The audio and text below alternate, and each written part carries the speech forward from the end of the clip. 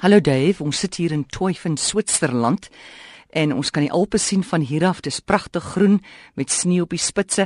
Ek wil nou net weet, in die winter, waar gaan al hierdie diere as dit nou toegesneeu is? Die diere wat nou heerlik die groenigheid geniet van die veld. Amore, welkom in Switserland. Maar voor ek jou vertel, ek hoop net, jy kom met 'n edelwys in jou hare, 'n jodel CD en baie sjokolade terug. Iemand sê nou eendag vir my, dat Switserland is 'n reusagtige land as jy hom net kan plat kry. Dis oulik. Maar ja, dit is 'n verstommende land in die noorde plat, soos jy weet, tot by die Bodensee, maar dan in die suide, reg deur die land loop die reusagtige Alpe. Nou, hulle is hoog, jy weet die Mont Blanc is 4800 meter hoog, nee, en daar's 100 pieke bo 4000 meter. Dit is 'n onsaglike loop.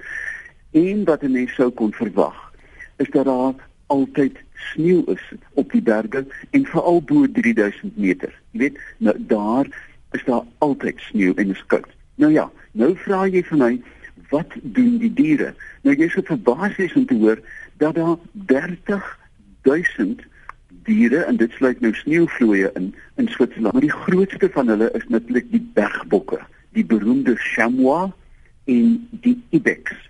Nou, hulle lewe in grotte, gewoonlik skuil hulle en dan daal hulle af om te gaan wei aan kort grasies. Maar kom ons begin nou by nog 'n punt. Dat bo 'n sekere hoogte is daar wat bekend staan as die alpynse gebied, bo omtrent 1700 meter. En hier verdwyn alle bome en dit word kort bossies en daar selfs 'n paar erikas. Met ander woorde, bo 1500 meter tot by die 3000 is daar net kort gras en kort plantjies. Nou, hierin bly 'n magdom diere, die groot goed, so chamois en ibex. Daar is natuurlik hulle ekwivalent van ons rooi kat. Daar is selfs nog 'n paar beere. Die stad Bern uiteraard is vernoem na die bruin beer wat daar voorgekom het.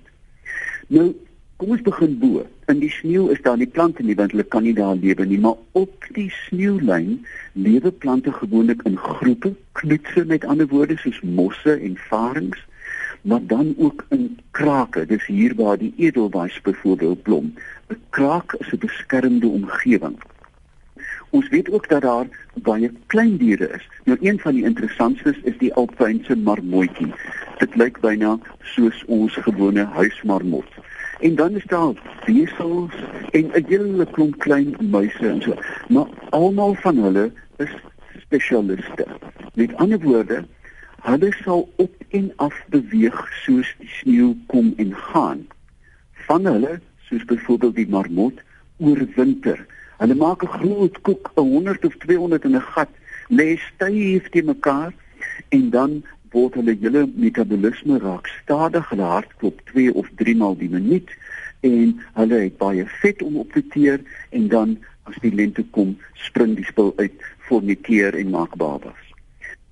Maar dan is daar natuurlik ook skoenlappers en insekte. Nou meeste insekte beskerm hulle self teen die winter deur of te eiers te lê en dan dood te gaan. Die eiers wag dan op die lente wat kom en dan so word die spesies dan weer voortgesit.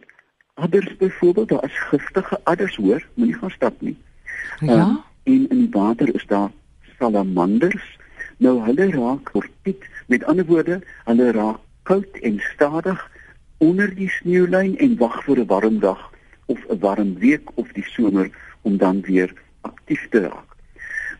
Die Alpe, Amore, is 'n wonderbaarlike buiteluglaboratorium vir wetenskaplikes, juis omdat hierdie sneeulyn dan varieer. Jy weet, in die permanente een lê op 1700, maar dan as dit regtig sneeu, weet jy, kom dit af tot in die valleie en in die dorpe, en dan met plante en diere planne maak. Nou, die klein muise lewe onder die sneeu. Jy weet, want sneeu is 'n baie warm kombers, soos die igloos van die Eskimo's.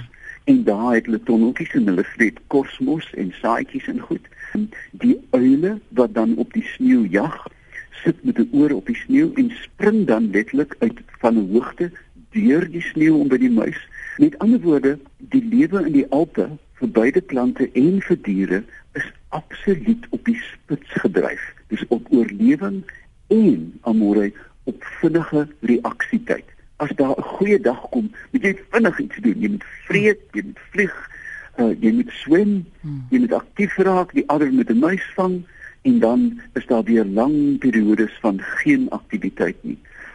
Die bokke so chamois en ibex beweeg dan natuurlik af na die valleie en dis waar die stomme goed dan geskiet word. Daar is ook klein takbokke ensovoorts. Maar dan weet ons ook Amore dat die mens self, soos jy maar weet van Heidi, en wat is Heidi se vriend se naam? Peter. Onthou jy? Ja? Peter. Nou ja, in die lente word die koeie dan uit die stalle gehaal, die stomme goed het die hele winter gestaan en dan trek hulle op na hierdie lieflike alpynse weivelde. Kan jy glo hierdie ou lyf van my het al baie Alpe geklim. Ek was 'n hele paar maal bo 4000 meter in die Alpe.